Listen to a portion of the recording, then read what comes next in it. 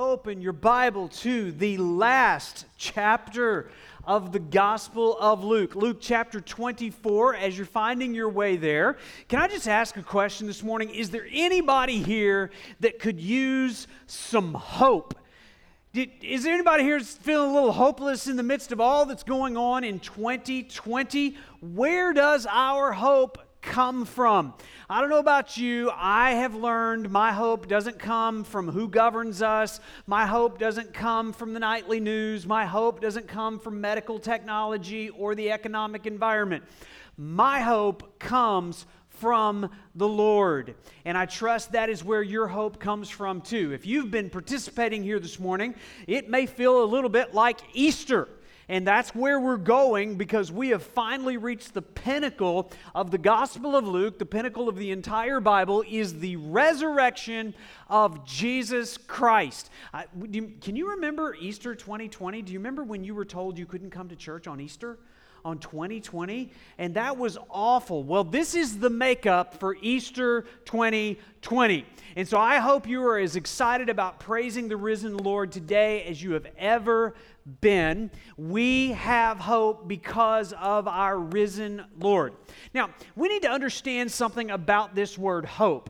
Christian hope is not like worldly hope. Christian hope is distinctly described in the Bible as living hope. Christian hope is living hope. It's not a dead hope. Everybody hopes in something, right? I remember being a little kid, night before Christmas, and I was hoping there would be some Christmas presents under the tree with my name on them. Some of you are hoping that you can soon send your kids back to school. Any parents in the house ready to send the kids back to school? Any kids hoping school is canceled forever and you'll never have to go back to school? Anybody remember back to March when you would go to the store and you had hope that you would find at least one roll of toilet paper? Remember the hope that you had going in there and how hopeless you felt coming out? Well, listen, hope is the universal condition of the human heart. Hope is the result of living in a fallen world. Hope is the heart's signal to the human mind that we were made to live in a better place. So even if you are an atheist this morning and you deny the existence of God, if you hope, that is an indication that you have a desire for this world to be better than it is. And that's what a general worldly hope is.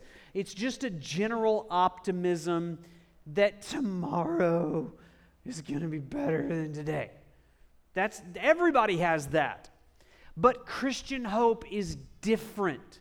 Christian hope is rooted in the resurrection of Jesus Christ. It's described as a living hope because we have a living God who has come out of the grave in the person of Jesus Christ. We're going to read about that here in just a minute, but I want to show you a verse that's actually a commentary on what we're about to read. It's written by 1 Peter.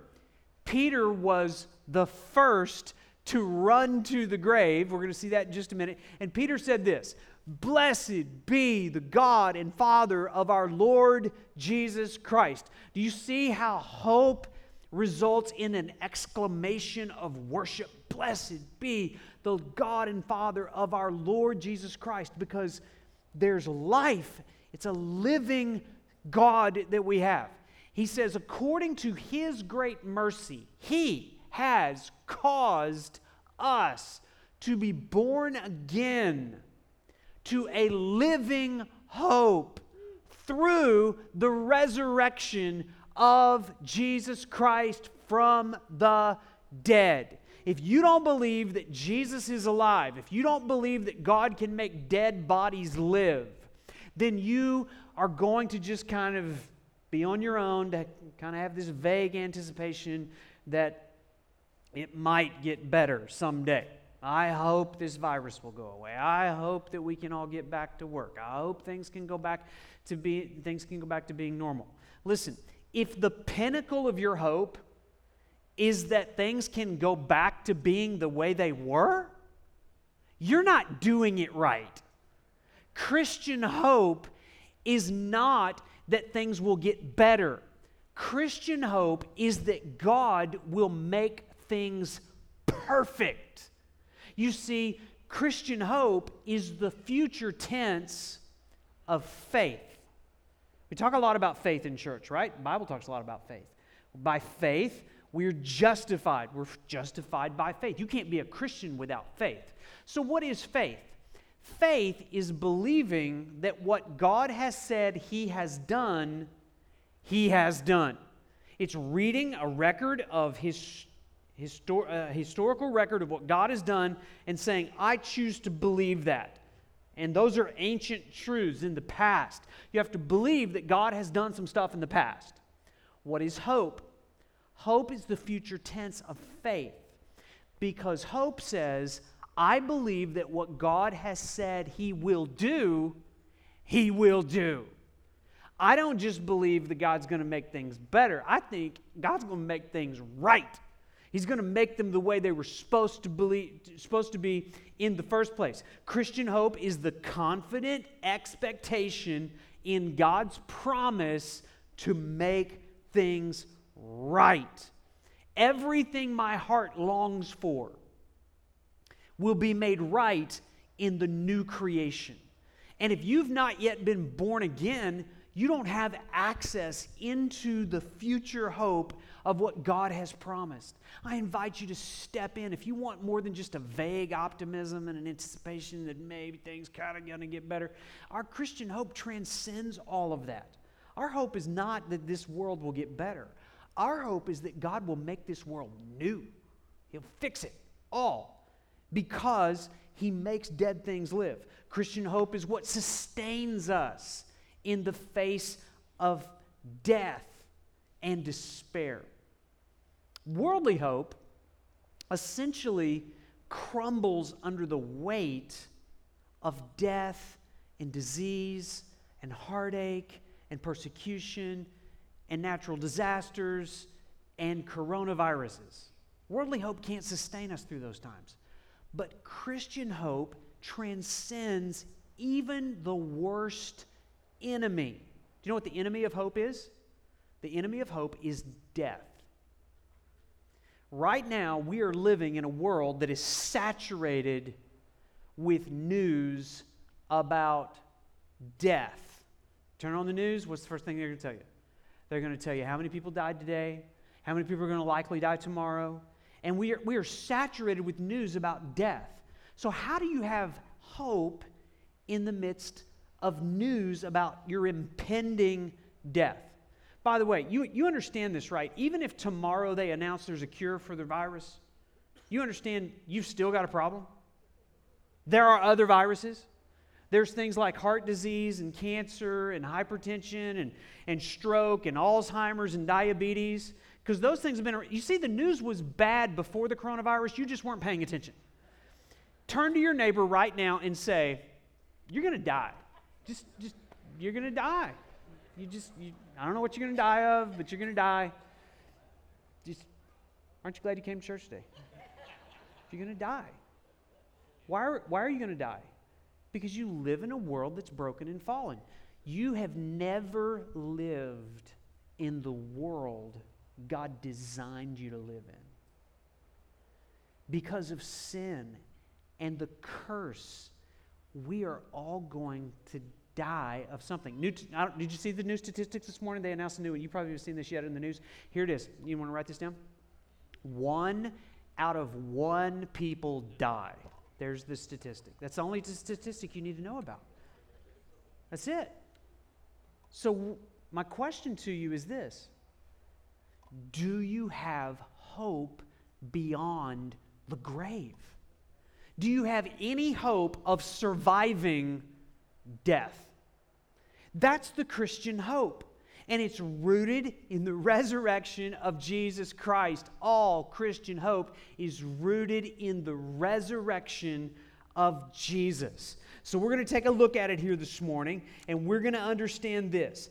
Our faith in our faith in Jesus, our faith that Jesus has risen, empowers us to live a life of worship and mission in between Jesus' death and resurrection and our death and resurrection. You understand that because Jesus was raised from the dead, you and I have the hope that we will be raised to life, eternal life. So the faith in Jesus' resurrection is how we can live in a broken world in between Jesus' resurrection and our impending death and resurrection. So, we're going to finally get here to Luke. You remember last week, if you were here with us, Jesus is on the cross. Jesus dies. He commits his spirit into the hands of the Father. Joseph of Arimathea takes him off the cross, wraps him in linen cloths, places him in a tomb, and the stone is rolled in front of the tomb. And that's where we left off last week. Let's pick up the story in chapter 23, verse 49. And all his acquaintances and the women who had followed him from Galilee stood at a distance watching these things. Underline the word watching in verse 49. Now, how many of you had a mother that was really good at watching you? How many of you discovered that women typically are very good at watching? Attention to detail, know the things that you did, know the things that you didn't do. I don't know, the women in my life are very good at watching. These women were good at that as well. Look down at verse 55. The women who had come with him from Galilee followed and saw the tomb. Underline the word saw the tomb in verse 55. Luke, who's writing this, is trying to let us know there were some women paying attention to what was happening. And they saw how his body was laid.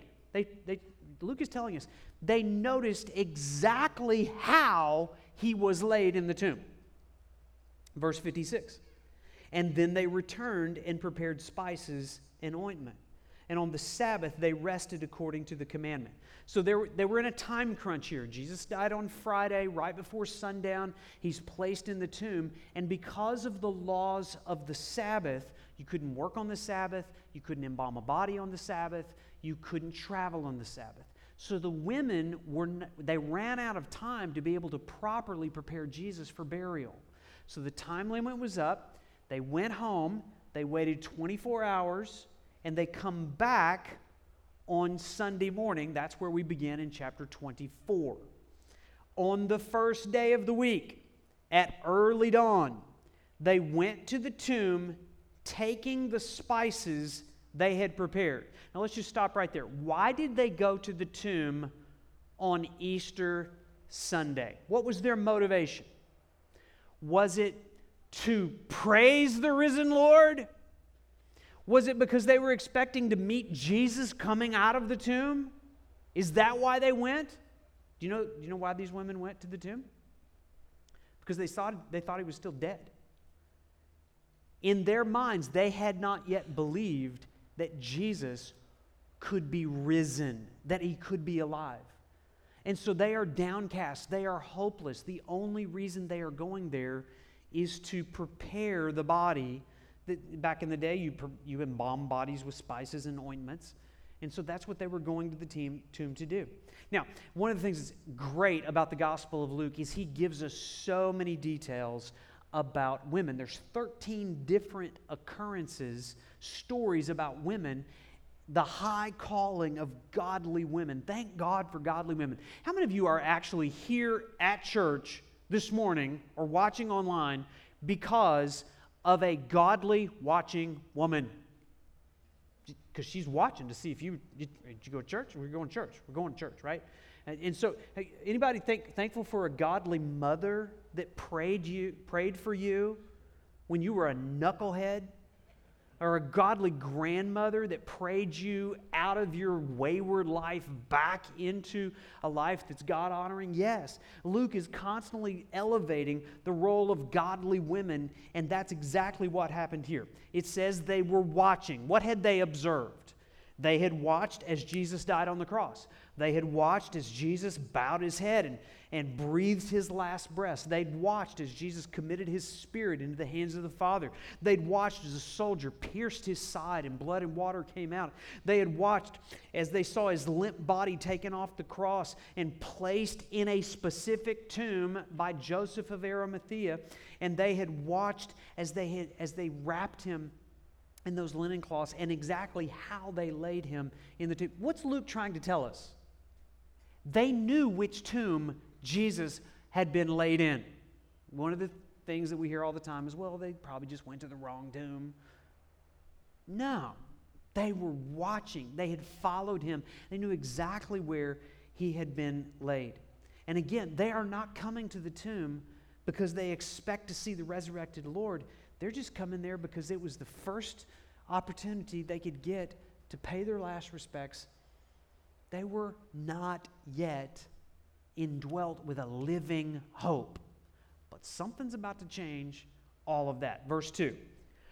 And they found the stone had been rolled away from the tomb. Now, Luke leaves out a lot of the details that we find in the Gospel of Mark, the Gospel of Matthew, the Gospel of John. And one of the things that we find out is before they were going there in the middle of the night, there'd been a great earthquake and the stone had been rolled away. And there were these angels that showed up there that spooked off the Roman soldiers. Now can you imagine the women on the way? Mark actually tells us this. On the way, they're having a conversation like, how are we going to get in the tomb if they put a big rock in front of it? We can't move the rock. They must have said, we'll figure that out when we get there.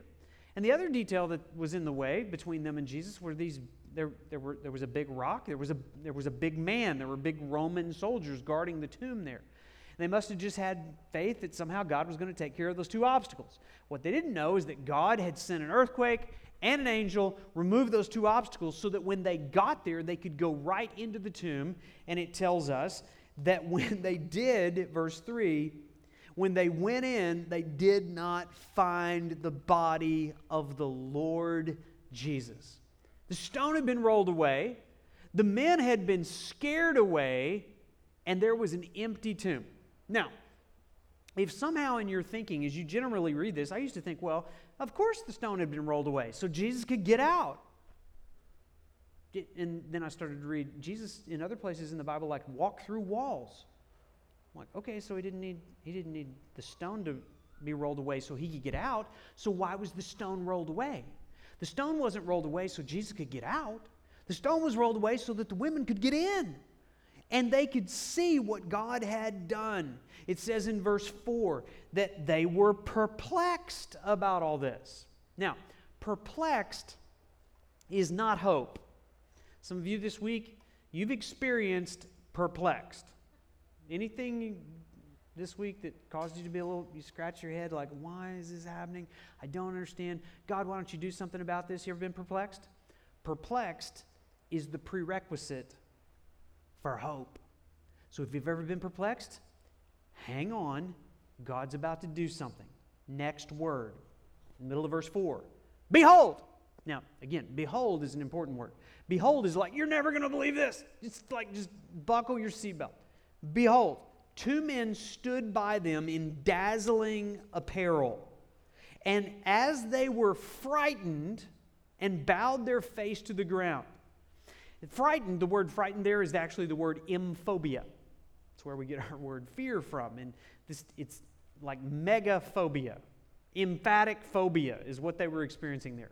Because they were not just experiencing two men, they were experiencing two angels or messengers. In the Bible, the original word for angel is just messenger. So two messengers sent from God with a message. What was the message? He says, the men said to them, why do you seek the living among the dead? That's a great question. That's a question that I've had to ask this week. As I've been studying this passage, I've just sensed the Spirit of God asking me, hey, Trent, do you really believe Jesus is alive? Well, sure, I know that's the theological principle there. It's called the resurrection. No. Trent, if you really believed Jesus is alive, why are you so worried? Why are you so angry? Why are you trying to control everything and everyone around you? And the question that the Lord has asked me is this: Trent, are you living like Jesus isn't? Are you living like Jesus is still in the grave? Are you living in fear because you really haven't settled the truth in your heart that Jesus is alive? He knows exactly what He's doing. He's on the throne. He's in complete control. He uses all things, including viruses, for His purposes. So if you really believe like He's alive, your primary emotion would be hope, not anxiety, not anger, not fear. Are you living like Jesus isn't? That's what the angel asked. Why are you seeking the living among the dead? We're still going to dead places and living like dead people because we have something in our heart that's broken, that thinks that somehow we have to play the role that the risen Lord has been sent to play in our lives. Why are you seeking the living among the dead? He is not here, but has risen. All right, now I know that caught you off guard a little bit there, but you have to understand, we have some rules here at church. When somebody from the platform up here says He is risen, there's got to be an audible response from those here in the crowd and watching online. So would you like another run at that? Remember, this is supposed to be Easter 2020. This is the redo of Easter 2020. So if I do my job right, you do your job right, there should be confetti cannons go off somewhere in this room. All right, so I'm going to give it another run at that. Are you ready for that? All right, here we go. He is risen.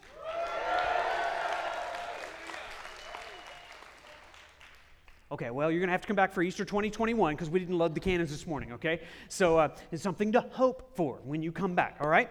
So He is not here. He has risen. Remember how He told you while He was still in Galilee, verse 7, that the Son of Man must, underline the word must in verse 7, the Son of Man must be delivered into the hands of sinful men and be crucified.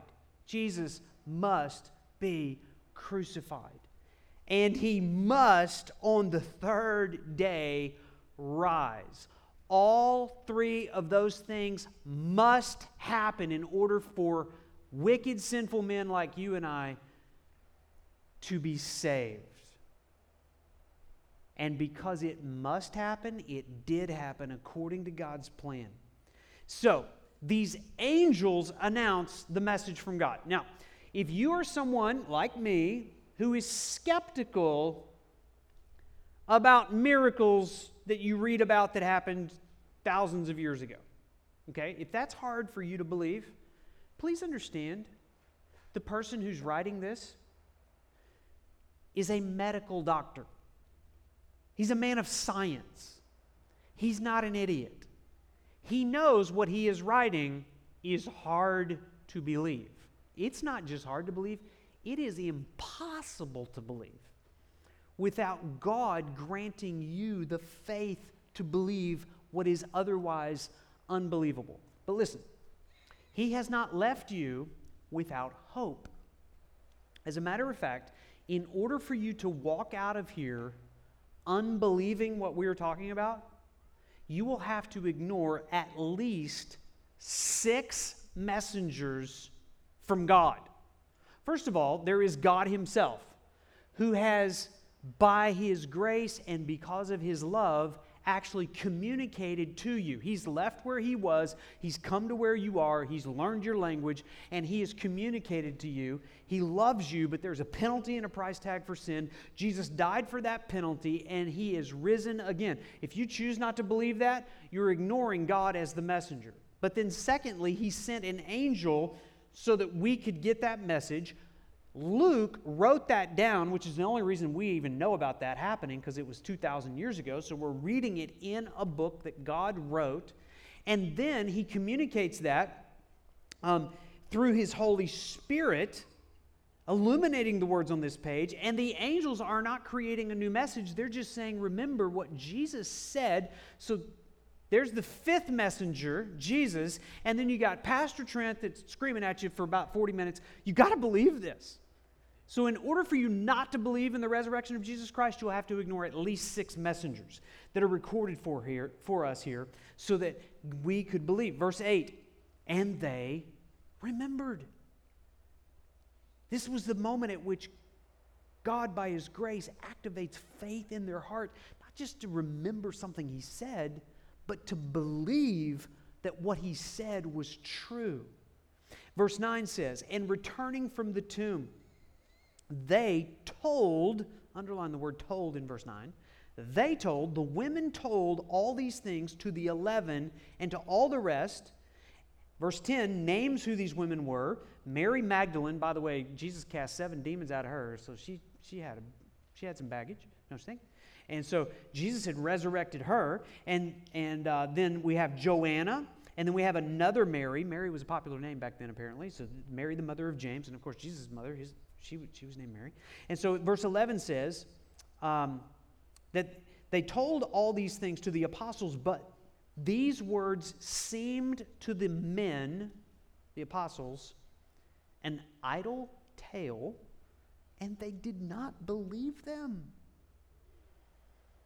So I don't know what the men's problem were, but they were slow to believe. Let me tell you what the problem was. This is unbelievable stuff is what the problem is.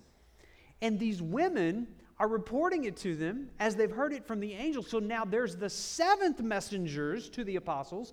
Eventually the apostles are going to believe. They're going to become the 8th messengers. They're going to write the rest of the Bible for us. And so you would have to disbelieve 8 different messengers in order to walk out of here in unbelief. God has gone to so much trouble to convince us, to show us, to deliver to us, to tell us the message that produces hope in our lives. They said, it's a fairy tale.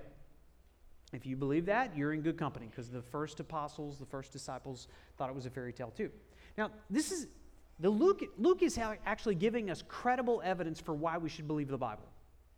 Think about it. If you were trying to write a convincing novel or a convincing history book or something, would you include narratives that actually made you look bad? If the Bible is just written by a bunch of people that are trying to convince you of myths and fairy tales, would they have included the fact that they didn't even believe this in the beginning? No, the Bible is very honest. These were skeptics. They didn't believe that Jesus had risen from the dead because, after all, dead people don't live. But, verse 12, Peter. Remember Peter? He was an outstanding disciple, don't you think? The last time we read about Peter, he's denying he even knew Jesus. And he's weeping. But Peter rose. Get it? Jesus rose, and then Peter rose. There was a resurrection of faith that happened in Peter's heart. Peter rose and ran to the tomb, stooping. It's not a minor detail. They knew exactly which tomb it was. It was the one you had to crawl into. It was that high. Stooping and looking in, he saw the linen cloths by themselves. In other words, without a body. And he went home marveling at what had happened.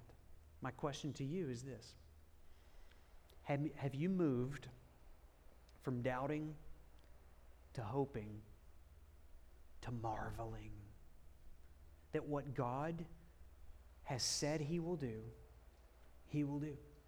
One of the popular theories here is that somebody must have stole the body. Now, let's think about that. Who would have done that? Some people say, well, it was the Roman soldiers. No, you see, the Roman soldiers would have been killed if the body was missing, so they wouldn't have moved it.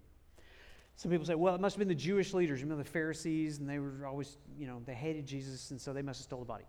No, that would have been the exact opposite of what they wanted. They wanted to point to their dead body of Jesus. See all these people, you think he's alive? Look, we killed him. He's right there. Some people say, well, it must have been the apostles. The apostles, the ones that didn't believe that Jesus was alive.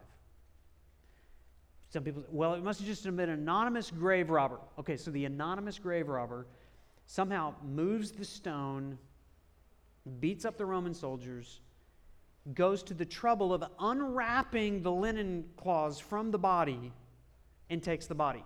If you're a grave robber, don't you think it would be a little easier and a little quicker just to take the body in the package? But they found the linens. The most probable explanation of what happened is that God rose Jesus from the dead. And the claws were lying there because Jesus didn't need them anymore.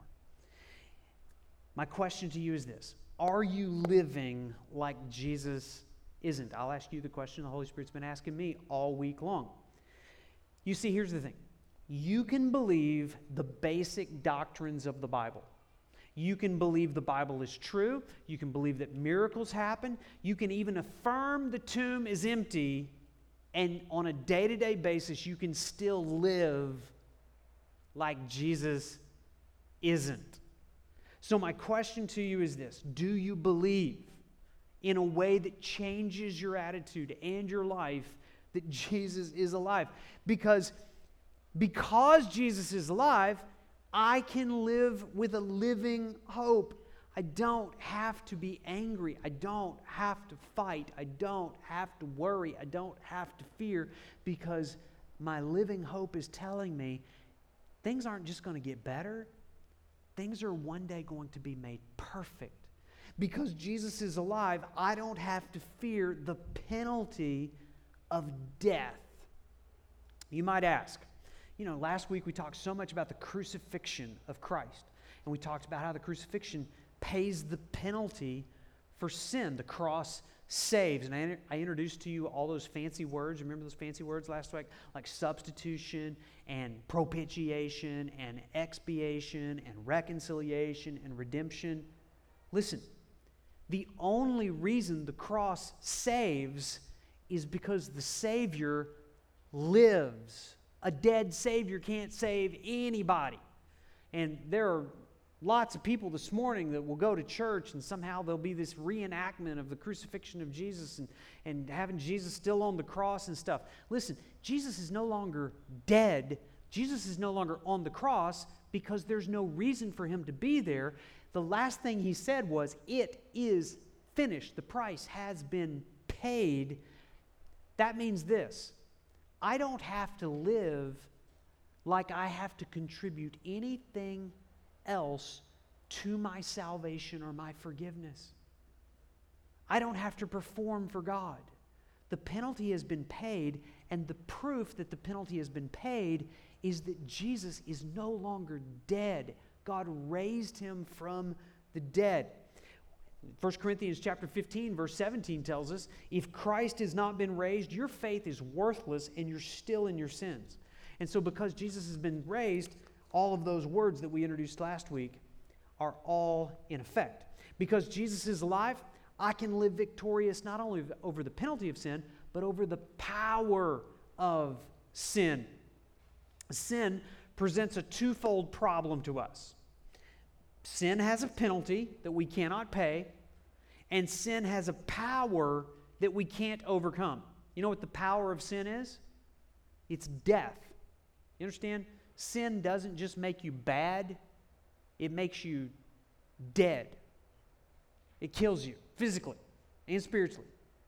So we need some resurrection power to make us alive both spiritually and physically. That's why Romans chapter 6, verse 23 says, the wages of sin is death, but the gift of God is eternal life through Jesus Christ our Lord. You see, because Jesus is alive, I don't have to fear the power of sin. I don't have to fear the permanence of death.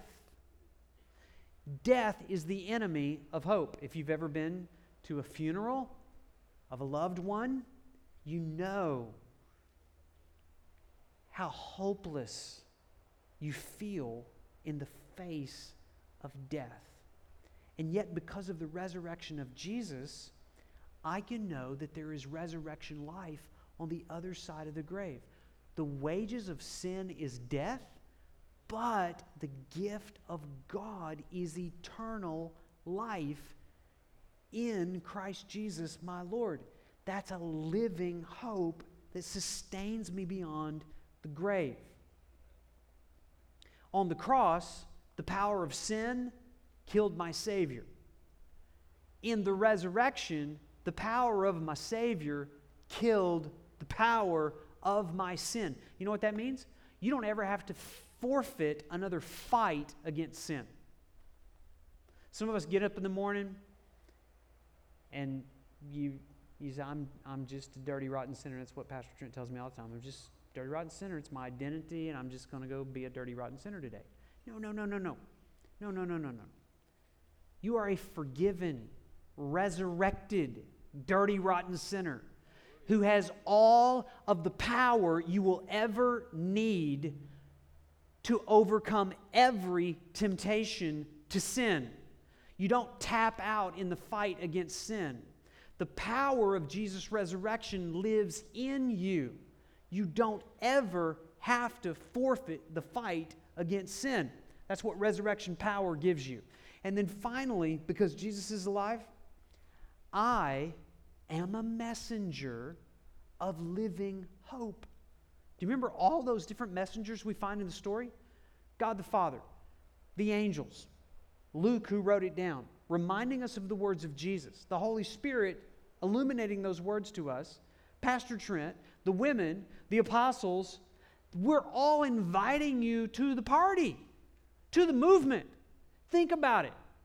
You will move in a world in a very unique time in 2020 where everyone is saturated with thoughts of death. So just walk up to your neighbor this week and say, you're going to die. I just watched the news. You're going to die. I'm going to die. We're all going to die. So then what?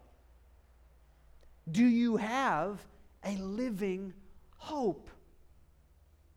Do you understand the central message of Christianity is not you must do better. The central message of Christianity is you must be made alive. Not do good, but experience resurrection power so that when you die, you have eternal life on the other side of the grave. Really, how's that happen? Oh, let me tell you about it. There's this great verse over in Romans chapter 10. It says this: if you confess with your mouth that Jesus is Lord and believe in your heart that God raised him from the dead, you will be saved. Now, by the way, if you've never done that, that verse is not for somebody else. That verse is for you.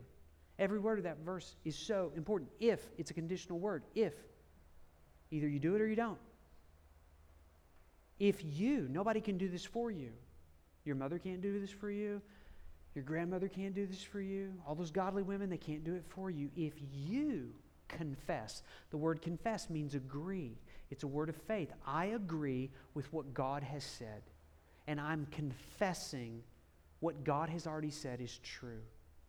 If you confess with your mouth, why is your mouth so important?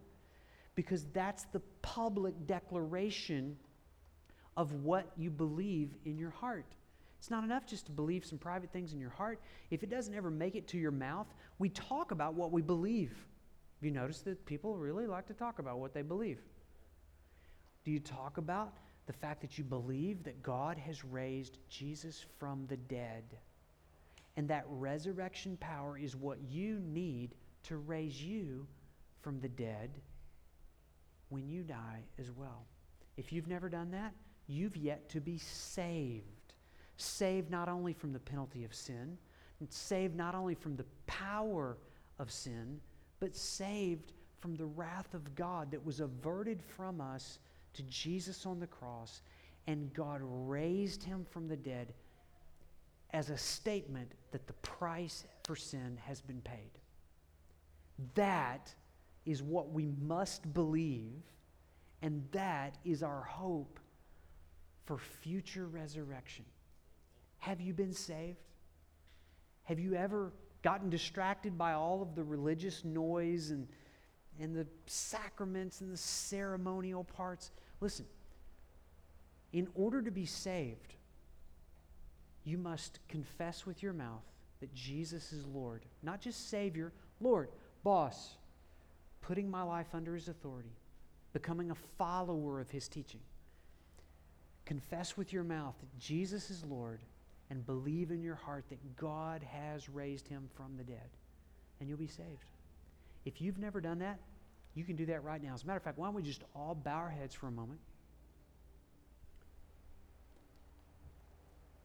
If you are not 100% confident that you have eternal life on the other side of your impending death, you need to be saved. How do you do that? Confess with your mouth, Jesus is Lord. I'm going to give you an opportunity to do that. At the end of this service, there's pastors and counselors and friends here at the front. All you have to do is come and use your mouth to confess Jesus is Lord. And that will be the indication that you have truly believed Jesus is Lord in your heart. And you can walk out of here with a living hope through the resurrection of Jesus Christ. You might even want to open your heart to him right now and say, Lord, I know I'm a sinner. I believe that you died on that cross to pay the penalty for my sin. And though it seems unbelievable, I choose to trust what you have said is true. I believe, Father God, you raised your Son, Jesus, from the dead. Would you grant me eternal life as I place my faith in him?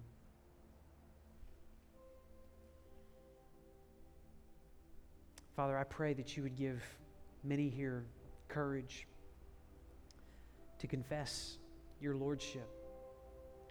Would you grant faith to believe that you're a God that loves to breathe life into dead things? You resurrect dead marriages. You resurrect dead faith. Would you do that for many that are listening right now? And pray that you would overcome the fear and the intimidation that I know that they're probably feeling just like I felt on the day that you saved me. Build that bridge. And Father, I pray that you would renew the living hope in each one of us. Our hope is not in who governs us. Our hope is not in medical technology. Our hope is not in a strong economy. Our hope is in the living God that raises dead things and grants eternal life to all who will believe. God, would you send us out of here as messengers of hope to communicate that you are alive, and because you are alive, we have no reason to be a hopeless people. We pray it all in Jesus' name. Amen.